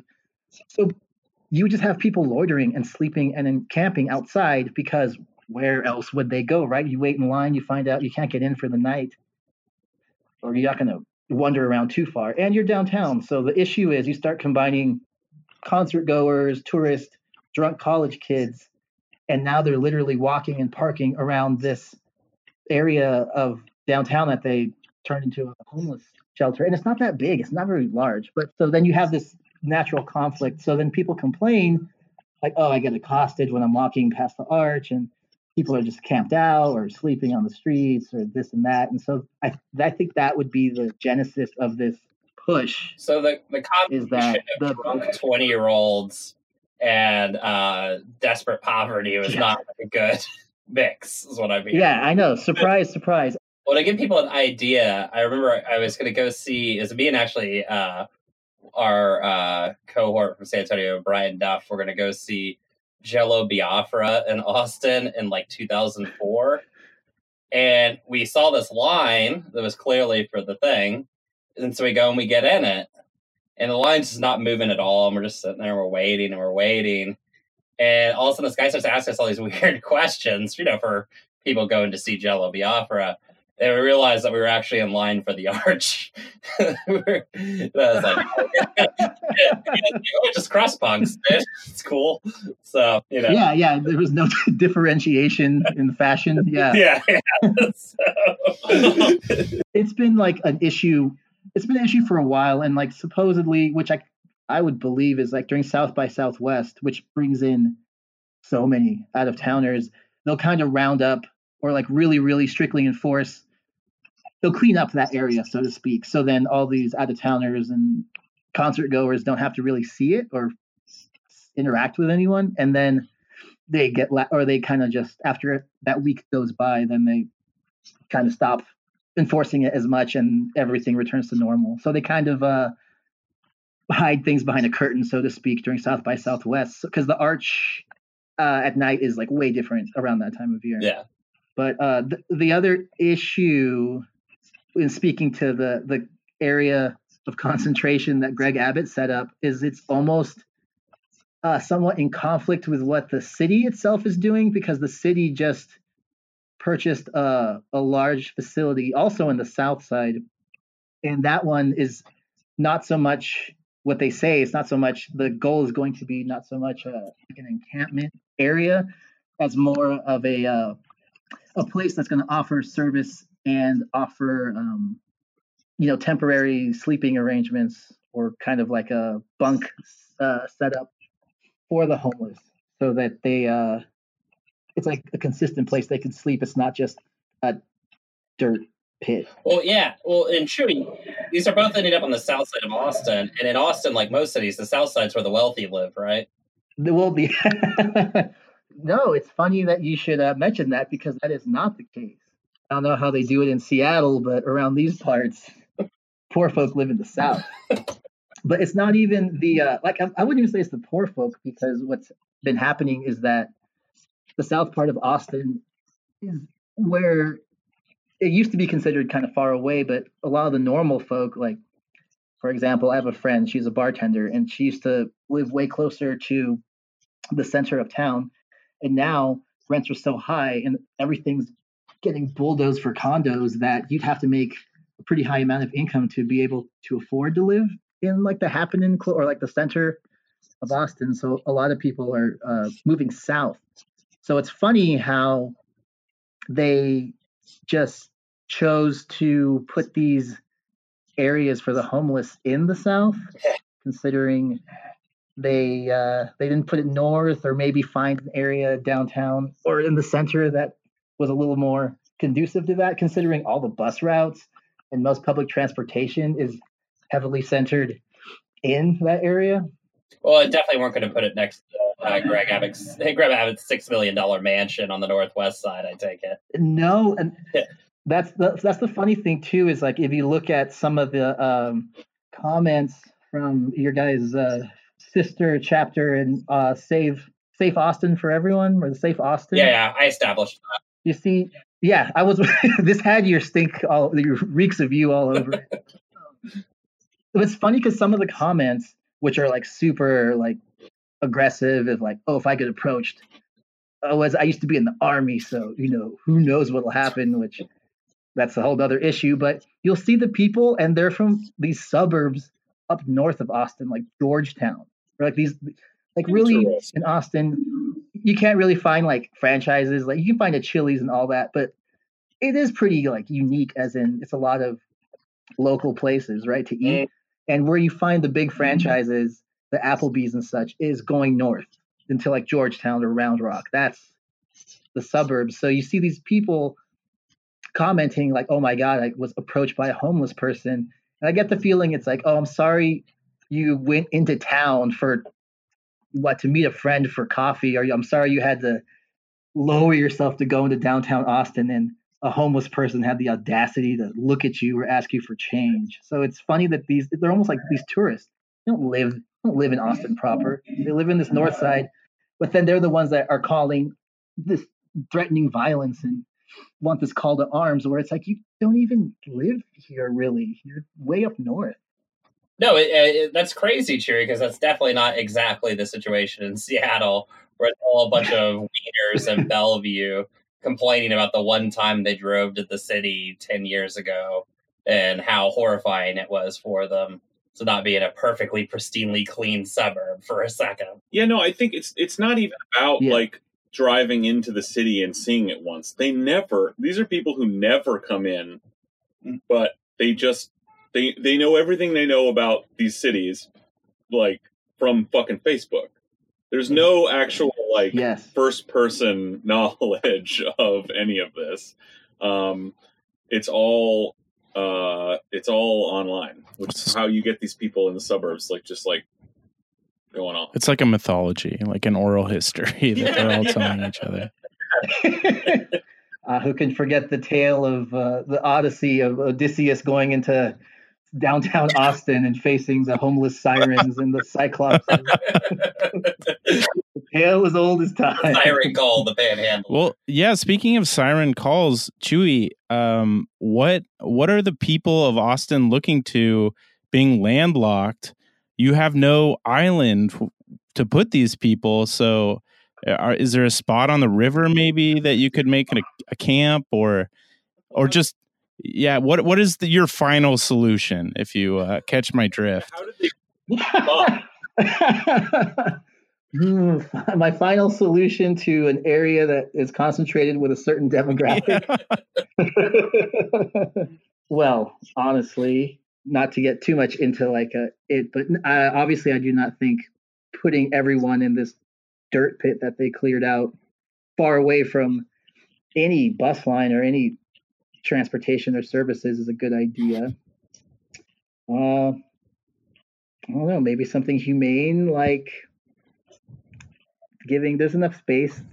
We can figure something out. There's plenty of examples of campuses. I don't want to get into when I used to work at the shelter, but you can find ways to make it work. If San Antonio, which is not exactly known as a cool city, can figure out ways to accommodate the homeless, and it's downtown, in downtown, I don't see why a progressive quote unquote place like Austin can't pony up to come up with a solution that doesn't involve putting mentally ill and impoverished people in a dirt pit with 4 hand washing stations and 6 porta potties. Maybe we could turn Alex Jones' bunker into collective housing. Or maybe Sandy B can pony up more money again to invest in a shelter that isn't only the size of a small Walmart, like a non-super Walmart, and not be in the middle of downtown surrounded by drunk college kids. That might help too. Well, and true, I mean, just stick them all in one place and exactly. Get them out of sight, out of mind. So George P. Dick comes down from Georgetown on his once a year pilgrimage to Austin, doesn't have to get accosted by someone asking for a cigarette. Yeah, well, that might work too. That sounds pretty cool. And it'll definitely work too, because when you put them far away where they can't get the services and there's no source of income or anything like that, which a lot of people are getting downtown, they're definitely not just going to go back downtown. I mean, that's not what's happened, right? It wasn't that people just left and went back downtown. No, everyone was ecstatic about their little section of gravel that they were assigned after their prior encampment under the freeway, which wasn't really bothering anyone, got torn down. Yeah, everyone's ecstatic about the current situation. Most definitely.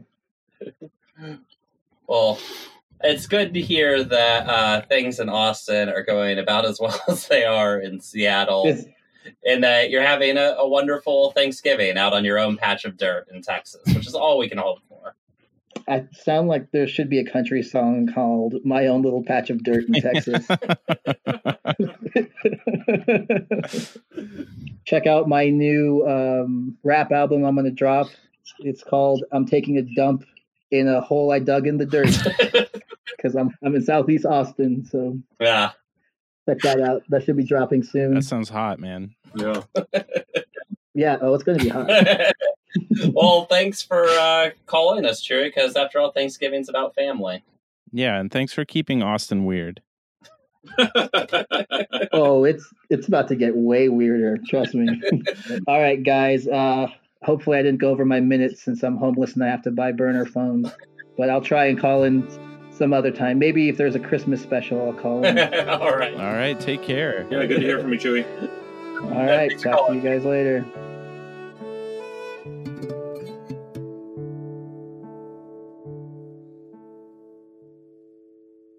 Wednesday, December 11th, 7 p.m. Tickets on sale now at Beacon.film.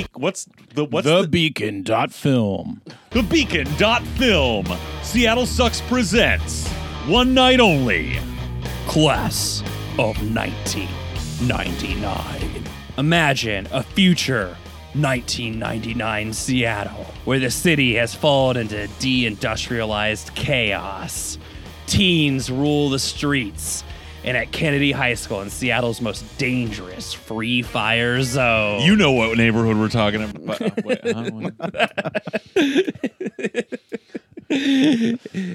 At Kennedy High School in Seattle's most dangerous free fire zone, the military is engaging in a radical new experiment to keep control in the classroom. Starring Malcolm McDowell, Pam Grier, a guy who looks like one of the Coreys, but kind of hard to figure out which one, and others. Be there or be square. Tickets on sale now at 0303 thebeacon.film. The Beacon Cinema. It's a theater that we like. We will be there. Yeah, buy your tickets now.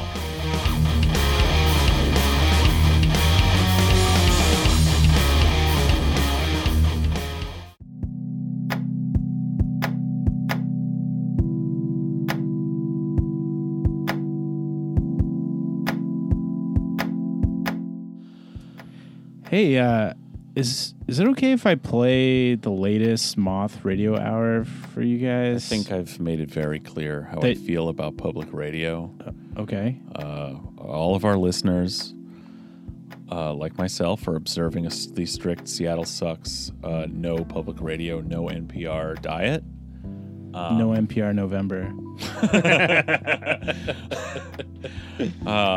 But you know what? I have been thinking, Colin, I know how much you crave that live storytelling. Yeah. I need it. Gotta have it. And, you know, I mean, that's really, if you're cutting out public radio, that's literally like half the programming you're missing out on your drives home. And I'm sure that's true of many of our listeners. So I'm going to come through for you. I'm going to tell you a story. Live now. I'm going to tell it to you. What? The following is basically true. Anyway, I mean, it's like my version. You know, the weirdest parts are true, so like don't hold me to like the exact like chronology or motivations of the individuals or anything like that. Yeah, but don't try to find the treasure in the dead of winter. Yeah. But, you know, again, if you're any part you're thinking, nah, that's not real, that's the part that's real. This basically true story is about my family and about video bread. Any relationship to Videodrome? We shall see.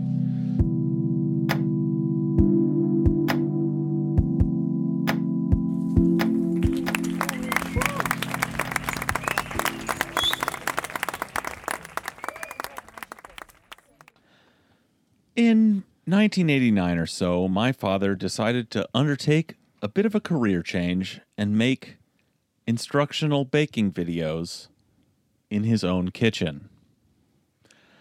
Let me back up.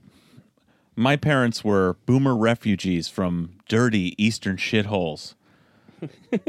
My mother was from Pennsylvania, not Pittsburgh on one side, not Philadelphia on the other. The West Virginia in-between part. My dad was from upstate New York, Rochester. These are old industrial locales. It was the mid-'70s when they graduated from colleges near home. This was the era of the gas crisis, stagflation, the beginning of deindustrialization. So when they both immediately got jobs out of college in Houston, Texas, and moved away to start their new, incredibly easy lives, they thought it was the greatest place on earth. Houston was in the middle of the oil boom, the only place in America growing instead of dying. It had big, wide boulevards, tall concrete and glass towers, no rust, decay, or visible pore. My mom even convinced her recently divorced mother to move herself and her other children out there to Houston to start a new life. Those people and their descendants are there to this day. To be clear, Houston is a sprawling dump. Not as ugly as Dallas, but still like a wet shit spreading out on the flat desert. Mm-hmm. It's like Dallas, but if Dallas had any culture. Yeah, so not saying much. Soon enough, my parents met in the apartment complex where they lived. God knows what these two people had to say to each other, but presumably because they had nothing else going on and because they'd been raised to do so, they got together and promptly left my mother's family behind in favor of Los Angeles. Still there to this day. You know, you hear sometimes about these like settlers who are going like across, you know, to Oregon or whatever. And some parts of the family would get like too sick and they just like leave them somewhere like in fucking Indiana or something and they just live there forever. This is that story. It's a modern version of that story. It absolutely is.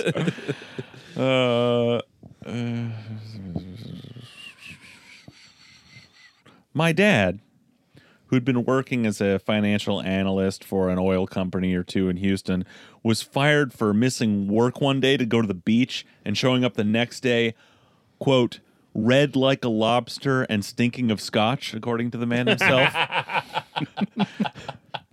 So he got another corporate accounting type job out in California. My mother, who was a nurse, just walked into the hospital nearest their apartment and probably started working that day. At some point, no idea what year, actually, they were married. I was born somewhere along the line.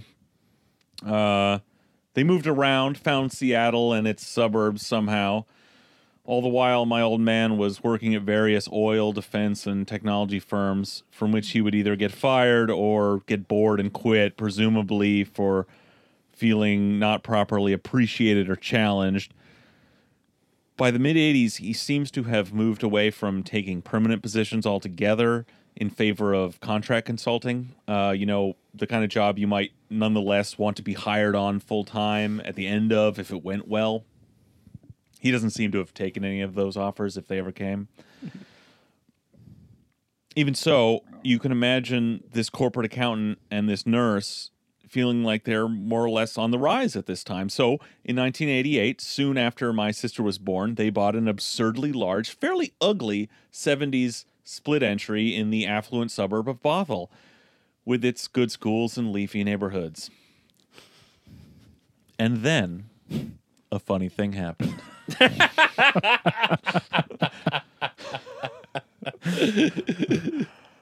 My father began to ponder, with ever greater obsession, that quintessential American drive, his own entrepreneurial spirit. He was tired of working under people I'm guessing he thought were dumber than him. He was tired of making money for other people, to quote the man himself. There's so many ways to start your own business, even back then in the dark times before the internet. You could buy a ready-made franchise. You could invent something useful and license it, you know, like on Shark Tank. Or you could transform a lifelong passion into something useful and profitable. When I told you he made instructional baking videos, you likely imagined some version of this. A man with a lifelong love of baking bread, the expertise he's gained over that time, and a desperate need to share it with the world. Greg's household smelling of leavened bread. And, yeah. You're picturing a passionate sort, perhaps even an artist. No, this is an accountant we're talking about, not a square peg crammed by society's expectations into a round hole.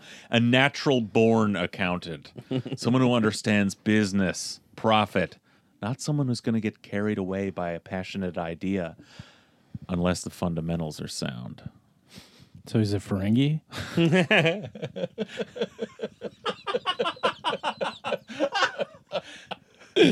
Oh, God. His goal was to create something, literally anything, a fucking widget of any kind, which he could manufacture himself, alone, with no employees, no vendors, virtually no overhead, and then sell himself in the same fully integrated, insular manner. What drives a man to this purest expression of entrepreneurialism? God only knows. He entertained a lot of ideas, too many to recount here. Eventually, he settled on his VHS camcorder. Here was a device which he already owned and used for its intended home video purpose. It occurred to him that it could be used to create an original product to which only he would have the rights. And here's the best part. To mass produce that product, all you need is a few VCRs from Sears.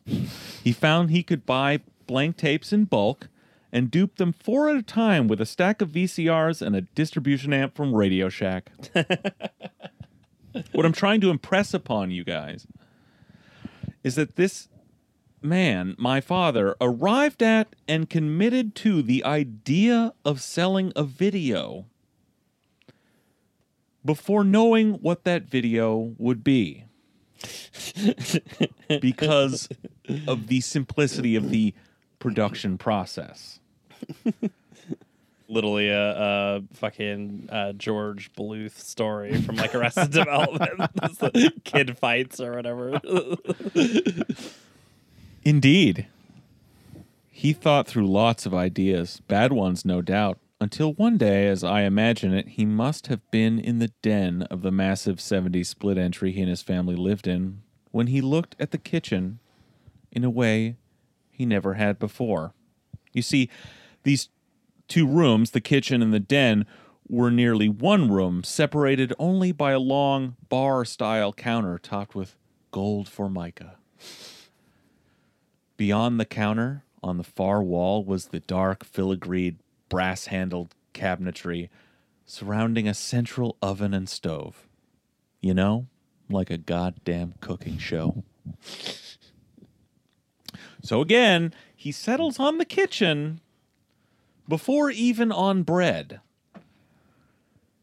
How he comes to bread in the end, I don't really know, but we can infer from what we do know that it was some cost-benefit analysis and not some primal yearning for yeast. So, he taught himself to bake. The man's idea was to make and sell a video wherein he would represent himself as an expert, a teacher, a guide to bread baking.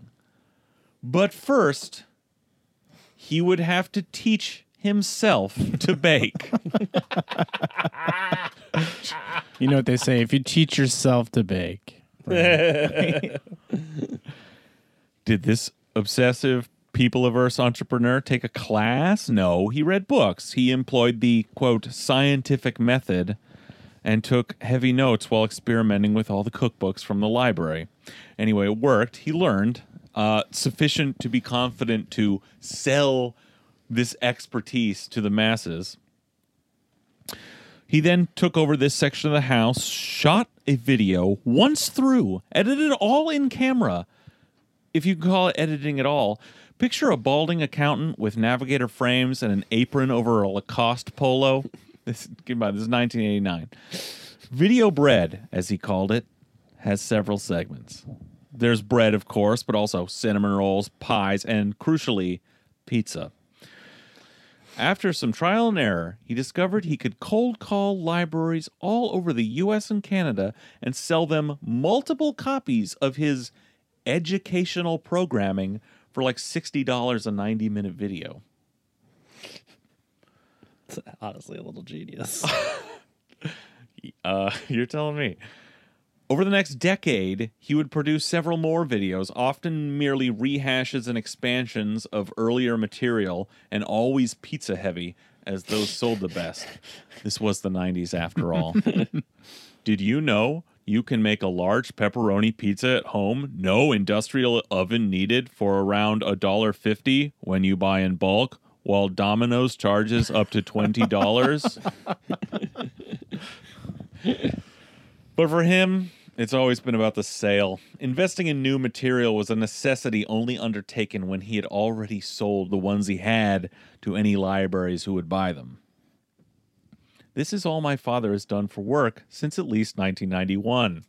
He just completed and is now selling on DVD to libraries in 2019 the newest updates to his catalog. They are by far the lowest production value material he has ever put out, having learned long ago that the people who actually buy them will never watch them. Still, he has insisted all this time that he gets fan mail and that people are very grateful for his no-frills, just an accountant telling you the science of proving yeast approach, and that people have really learned to bake. Indeed, since learning himself, he's never gone more than a few days without baking bread or pizza, and I myself have done quite a bit of both. Colin's had my pizza. That's good. Is it? That's good. How's the crust? I remember it being good. It's been a long time. But this was a story about my family, so I'll leave you with this. If you find and watch the original Video Bread today, you will see my father, as described, in the very kitchen, which was only just last month torn out of the house I grew up in. But halfway through, somewhere between, dinner rolls and blueberry muffins, the setting inexplicably changes after a recipe insert on a dry erase board. Dad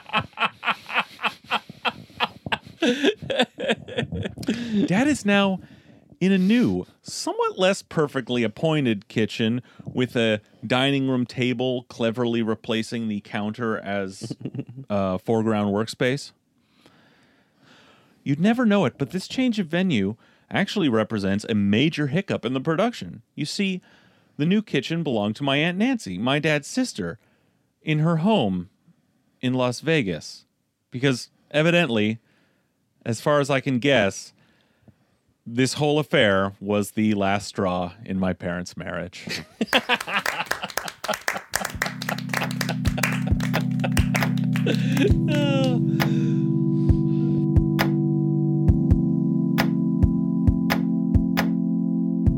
Well, Greg, that was illuminating. And in a similar spirit, I guess I would like to share a tradition that's been passed down in my family, which is every Thanksgiving, we all come together and we say the things that we're all sorry for.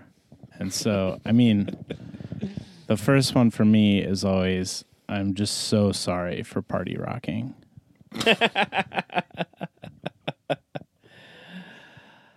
I'm sorry, or I'd like to apologize to Ari Hoffman. I'm not sure what I did to hurt you. I warned you about the cup full of poop, not to eat it, that it was poop.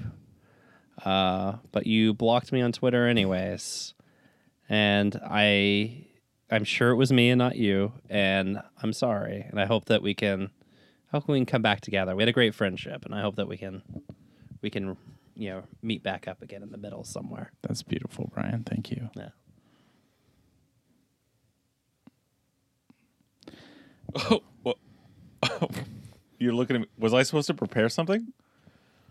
I don't know. Sorry? All right, Greg, if you can't come up with anything, geez, where to start, really? I'm sorry that I didn't realize Alex Peterson was making a nest above my nook before the election. There are probably some steps that I could have taken had I known, but it's too late now, and his 1,000-year reign of terror will begin shortly. So I'm very sorry about that. Well, so much to be sorry for this year, Colin. Boeing and the Gates Foundation, sorry to both you guys, because I'm sure that my job somehow relies on you, and please don't fire me. But most of all, I'm sorry to little Jeff Bezos. I'm sorry for saying that your penis is corkscrew shaped like a duck's. I don't know that.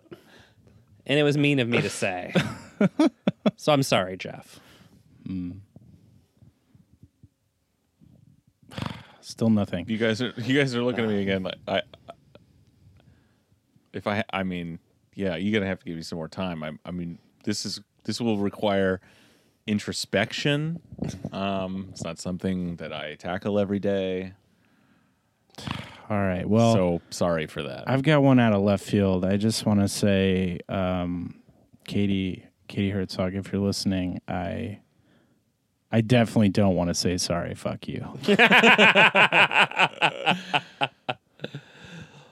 Well, if I could address one to the fans of the Doors out there, it was wrong of me to say. Oh, Dad, if you're listening, it was wrong of me to say that if somebody's a fan of the Doors, that you should legally be allowed to crush their skull with a rock. That was heat of the moment. Passions were high. Just because you listen to a band that is literally for children does not mean that you're a stupid child baby. So, I apologize. Please go back to listening to your dumb circus music. Yeah. Guys, I still haven't thought of anything. I'm damn sorry. Well, I would like to apologize again for really harping on Our Lady of the Bus Lane. I know that she has been a profound inspiration on a lot of people, and we were very, very, very hard on that particular demigod, deity, miracle worker. So I apologize again.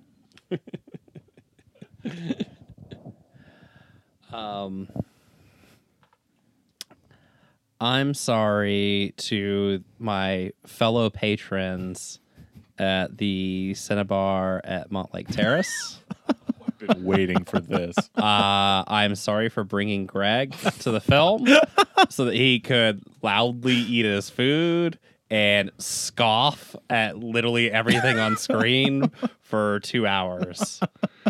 While I find his reaction to those Coke independent films or whatever at the beginning, introduced by Olivia Wilde, director of Booksmart. Booksmart, yeah.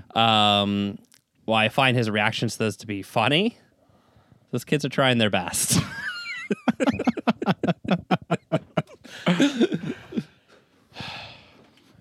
Okay, guys, I really thought the point of this segment was that Colin was going to apologize for a bunch of stuff because that's obviously his department. That's been well established. I'm actually baffled that. Fine, Greg. I got for one this. more. Unless Brian, if you have more, we can just keep going. Okay, so I would really like to apologize for all of Seattle. Every time that I visited the Troll and performed the ritual, I didn't really realize that it would make Christopher Rufo write all of those things. I didn't believe it, and I'm sorry. I should not have fed Christopher Rufo after midnight. I got him wet. I got him wet. If only we could take him back. Well, it's been a wonderful Thanksgiving, Greg, and I feel the tryptophan is kicking in. Yeah, all those turkey gobbler sandwiches we just ate.